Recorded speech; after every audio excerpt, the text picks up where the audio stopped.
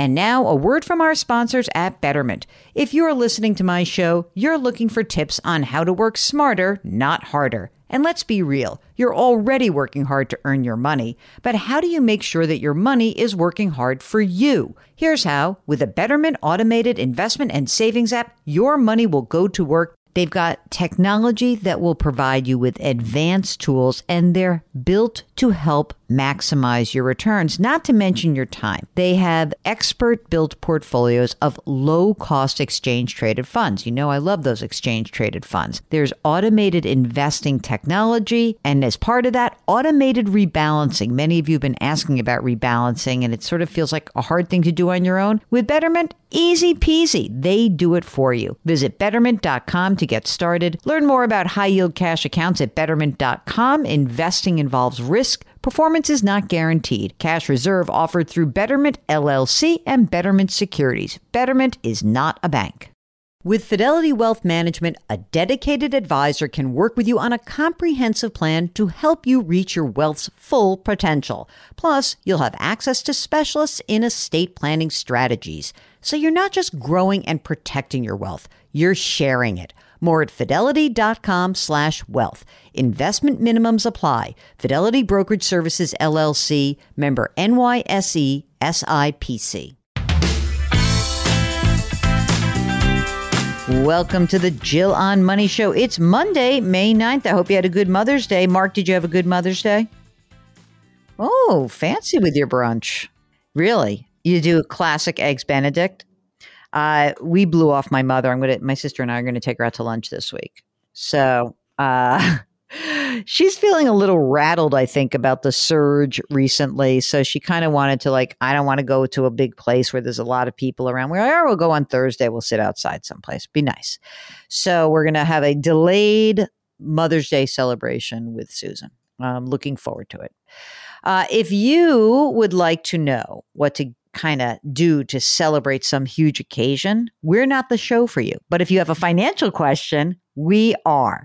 You can go to JillOnMoney.com, click the Contact Us button, and of course, please let us know if you'd be willing to come on the air. Now, Mark and I did so much stuff in advance of my vacation a couple of weeks ago that, of course, we haven't done a lot of email stuff. So I have to get through some of these. It's it's a lot. I know you guys got stuff and you want to do it, so we're going to get going. Again, please be patient. If you do want a better shot at getting your question answered in a timely fashion, then when you send us your note, just let us know if you'd be willing to come on the air. I don't know, you can't really jump the line, but you can get to us quicker, right? Is that fair to say, Mark? Yeah, if you're like, oh, I have to make a pension decision in the next 2 weeks, then we're going to answer it. Okay, well, we're going to try to. We don't want to promise, but we want to endeavor. Okay. Ariel is in her early 30s. She lives in the South. She makes decent money. New to personal finance. What are some key things to begin? Debating on pulling from my 401k for a home down payment on a home. Well, how about no to that? That's a hard no. Savings, 401k, what should you be doing? Okay. To start, as always, we like to say your big three. So number one, where's your emergency reserve fund? You say you have savings. Can it cover you for 6 to 12 months? If so, fabulous. Debt, no debt. Consumer debt, car loans, unless they're 0 or 1%, no debt. Got it? Good. Number three, 401k, you should probably be using a Roth. You didn't mention how much you actually earn, but I'm just thinking you're in your early 30s, so use that Roth and max it. So why are we buying a home? That's the big question, Ariel.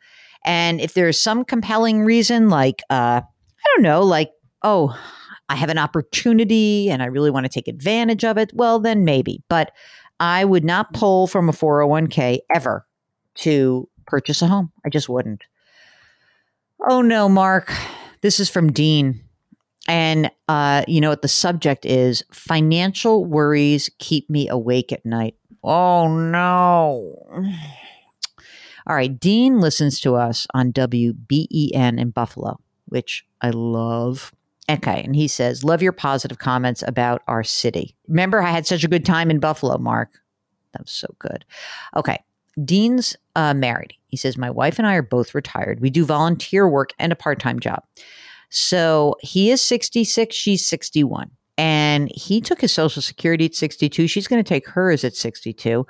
The financial advisor they work with said they're all set. And he says, no worries, but I still worry every day with a sad face. Oh. All right. Let's look at these numbers. IRAs are 1.9 million. Whole life policies with cash value of 200 grand. After tax investments and cash, 265 grand. Home is paid off. 5 children. Oh, they're all married with families. They're doing okay. They're in good health. And he says, I want to enjoy retirement more than we have so far. Well, I mean, listen, you probably retired in the middle of a pandemic, so let's do that. They want to have a spending budget of 100 grand a year in the next 10 to 15 years. They've spent an average of, say, 85 grand a year since retirement started 6 years ago. He's got Medicare. Wife has private insurance, $8,500. The investments yield $35,000 a year. Let's look at those numbers, Mark. So he's got 2.1. Let's just call it 2.2 because I'm going to leave some of that cash alone, right? So they've got $2.2 million. He says investments are yielding 35 grand a year. Okay. Personal income, including Social Security, 34 grand a year. I constantly worry that we're going to run out of money. I don't know what to say. Why are you worried so much? I mean, first of all, you could probably pull more than your 35 grand a year when you say your investments yield.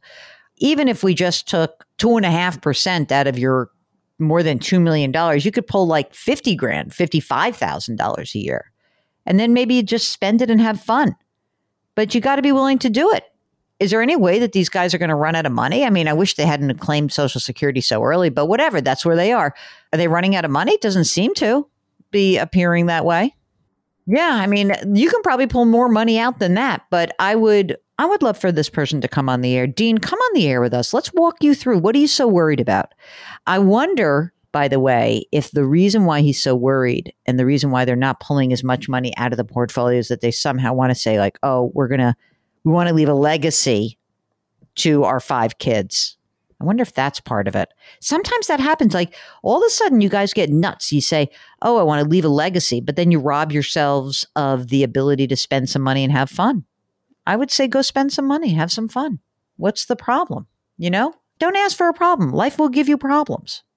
Don't worry. These things are not problems. Lana says, hi, Jill and Mark. We have all of our money in IRAs. And I was wondering, should we convert $20,000 from traditional to Roth so we could stay in the 12% bracket or purchase $20,000 worth of I-bonds?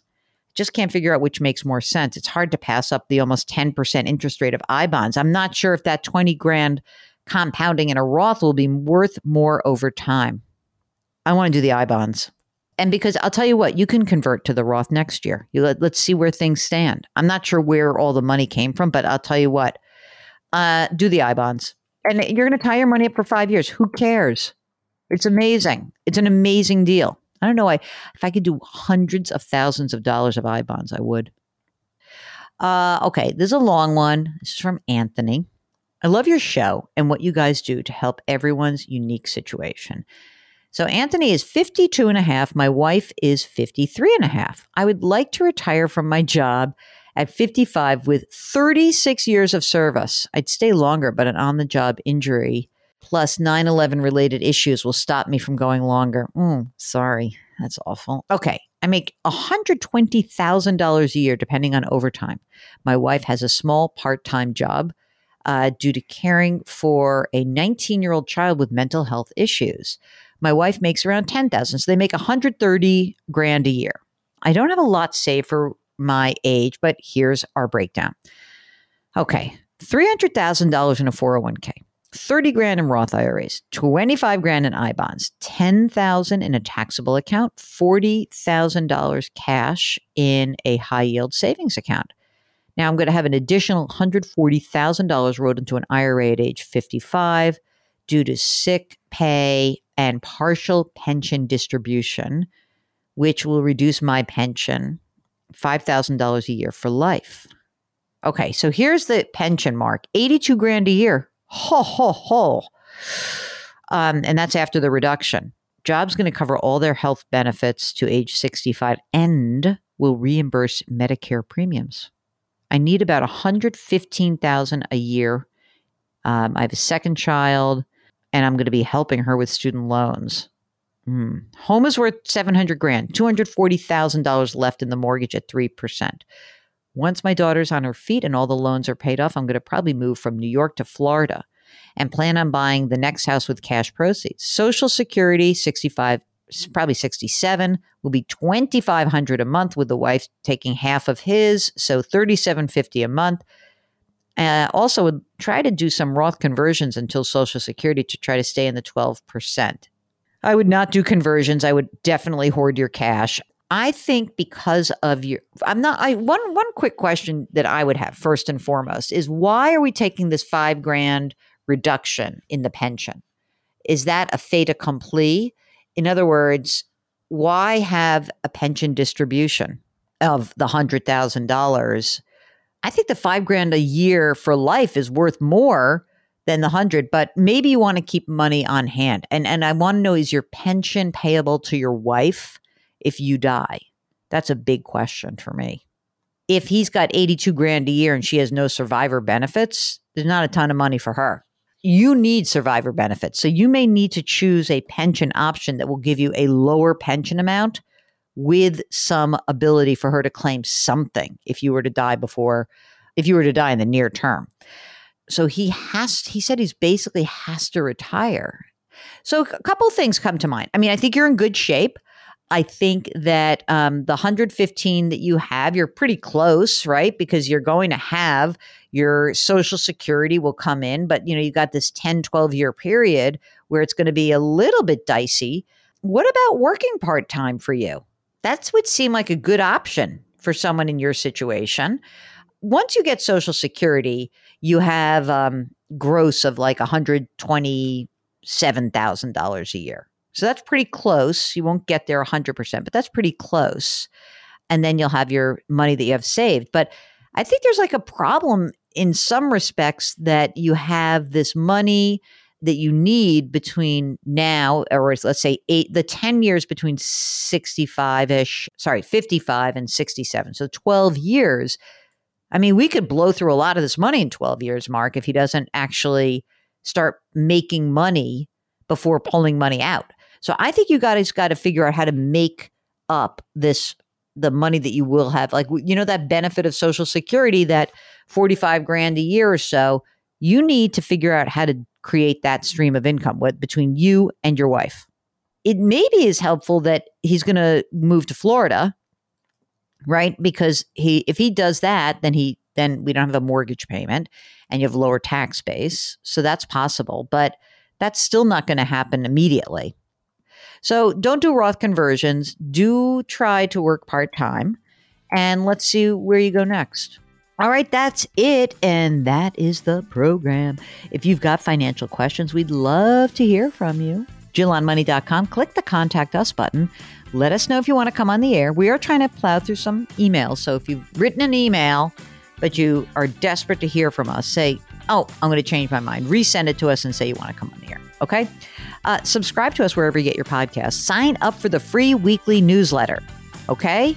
Do that. It'll be so great. It's a great, great Friday surprise every single Friday.